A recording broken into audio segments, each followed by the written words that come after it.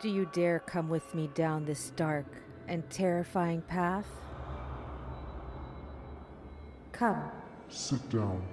make yourself comfortable, and let me tell you about Spirit possessions. spirit possessions, spirit possessions.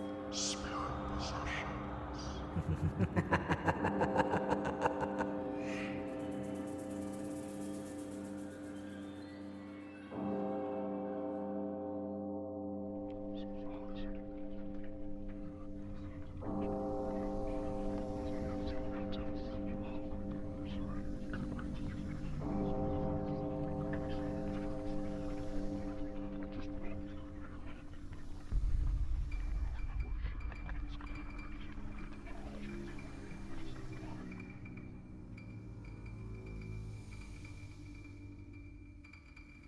Welcome, friends, to our first Unholy October episode. I'm taking it a bit slow with our first unholy episode. Consider this our first date. I'm taking you to your favorite place, and we order some appetizers. We have to have appetizers before the main course. So let's talk a little about spirit possessions.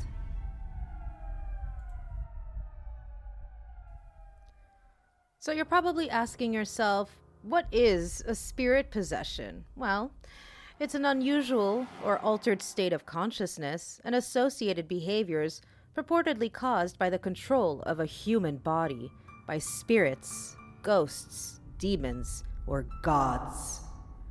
The concept of spirit possession exists in many cultures and religions, including Buddhism, Christianity, Haitian Voodoo, Hinduism, Islam, Wicca, and Southeast Asian, African, and Native American traditions.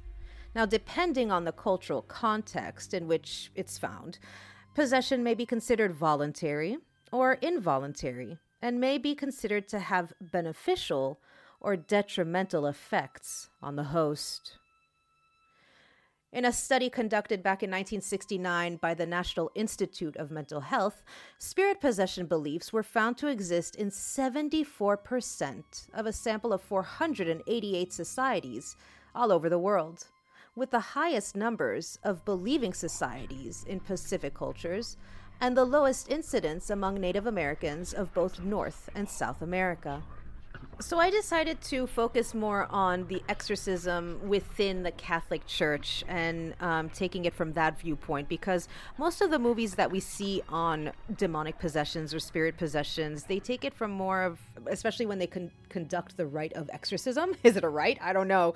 But it's more from the Catholic viewpoint. But if you join our Patreon, I will be talking more in depth about Islam, as well as spirit possessions and the belief within Judaism. So check us out on Patreon. You might learn a little bit more. So let's take a look at Christianity. So from its beginning, Christianity has held that possession derives from the devil, or Satan, his lesser demons. The fallen angels. In the battle between Satan and heaven, Satan is believed to engage in spiritual attacks, including demonic possession, against human beings by the use of supernatural powers to harm them physically or psychologically. Prayer for deliverance, blessings upon the man or woman's house or body, sacraments, and exorcisms are generally used to drive the demon out. So, taking a look into Catholicism, the Catholic Church authorizes the use of exorcism for those who are believed to be the victims of demonic possession. In Catholicism, exorcism is sacramental, but not a sacrament, unlike baptism or confession. My goodness, how long has it been since I've confessed my sins? Bless me, Father, for I have sinned. It's been 27 long and arduous years since my last confession. So Roman Catholic doctrine states that angels are non-corporeal spiritual beings with intelligence and will. Fallen angels or demons are able to demonically possess individuals without the victim's knowledge or consent, leaving them morally blameless. So convenient. Catholic exorcists differentiate between ordinary satanic demonic activity or influence, which would be considered such as mundane, everyday temptations, Temptations. and extraordinary satanic demonic activity, which can take 6 different forms, ranging from complete control by Satan or demons to voluntary submission. I submit to thee. So let's take a look at these 6 different forms. So the first one is possession, in which Satan or demons take full possession of a person's body without their consent. Shame on them. This possession usually comes as a result of a person's actions that lead to an increased susceptibility to Satan's influence. Judging by what the Catholics believe, that would be anything. Basically just breathing. Such a bitch. The second one is obsession, which includes sudden attacks of irrationally obsessive thoughts, usually culminating in suicidal ideation, and which typically influences dreams. The third one is oppression, in which there is no loss of consciousness or involuntary action, such as in the biblical book of Job, in which Job was tormented by Satan through a series of misfortunes in business, material possessions, family, and health. The fourth one is external physical pain caused by Satan or demons. The fifth one is infestation, which affects houses, objects, or animals. And subjection, in which a person voluntarily submits to Satan or demons. In the Roman ritual, true demonic or satanic possessions has been characterized since the Middle Ages by the following 4 typical characteristics. Number 1, manifestation of superhuman strength. Number 2, speaking in tongues or languages that the victim cannot know. Revelation of knowledge, distant or hidden, that the victim cannot know. Blasphemous rage, ooh, my goodness, obscene hand gestures, sounds like my everyday life, using profanity, and an aversion to holy symbols, names, relics, or places. Not so much the last few, but blasphemous rage, obscene hand gestures, and using profanity is me going out into society now and seeing the fuckery and shenanigans. That's rampant. The New Catholic Encyclopedia states ecclesiastical authorities are reluctant to admit diabolical possession in most cases, because many can be explained by physical or mental illness alone. Therefore, medical and psychological examinations are necessary before the performance of major exorcism.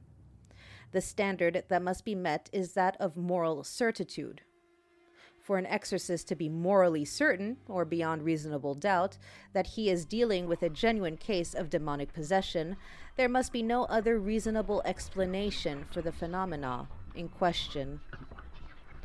Official Catholic doctrine affirms that demonic possession can occur as distinguished from mental illness, but stresses that cases of mental illness should not be misdiagnosed as demonic influence.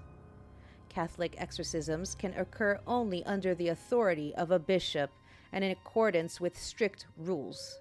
A simple exorcism also occurs during baptism, although in this book that I'm reading, they say that they're trying to change that. They're trying to change that. I was going to go more into it, but it's going to take too long. The first official guidelines for exorcism were established back in 1614, and those guidelines were later revised by the Vatican in 1999 as the demand for exorcisms increased. In the 15th century, Catholic exorcists were both priestly and lay, since every Christian was considered as having the power to command demons and drive them out in the name of Christ. These exorcists used the Order of St. Benedict's formula, Vade retro Satana, step back Satan, around this time.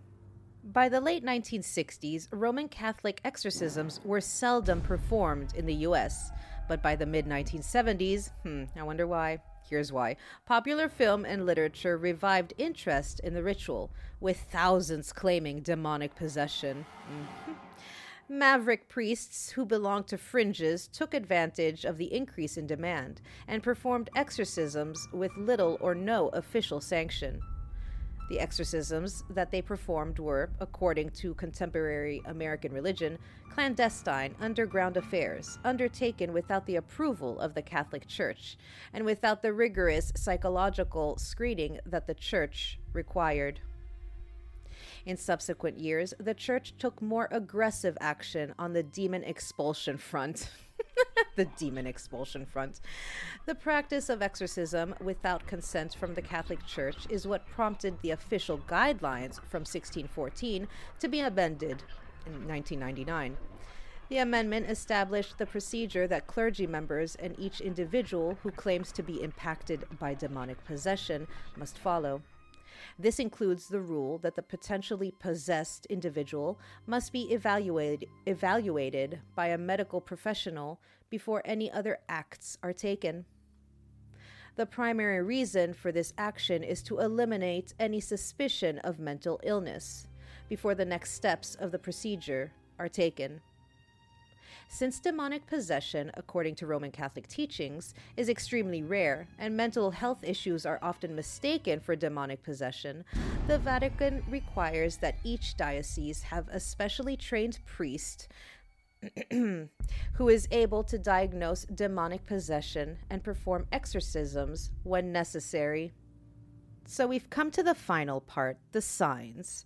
Now, the signs of demonic invasion vary depending on the type of demon and its purpose, including loss or lack of appetite, cutting, scratching, and biting of skin, a cold feeling in the room, unnatural bodily postures and change in the person's face and body, the possessed losing control of their normal personality and entering into a frenzy or rage and or attacking others, change in the person's voice, supernatural physical strength not subject to the person's build or age, speaking in tongues the person could not have learned before, knowledge of past events the person could not have known about, knowledge of present events the person is not witnessing or having knowledge about, and prediction of future events that become accurate, sometimes through dreams, levitation and moving of objects and things, expelling of objects, things, and certain animals, intense hatred, aversion, and violent reaction towards all religious objects or items, antipathy towards entering a church, speaking Jesus' name, or hearing scripture.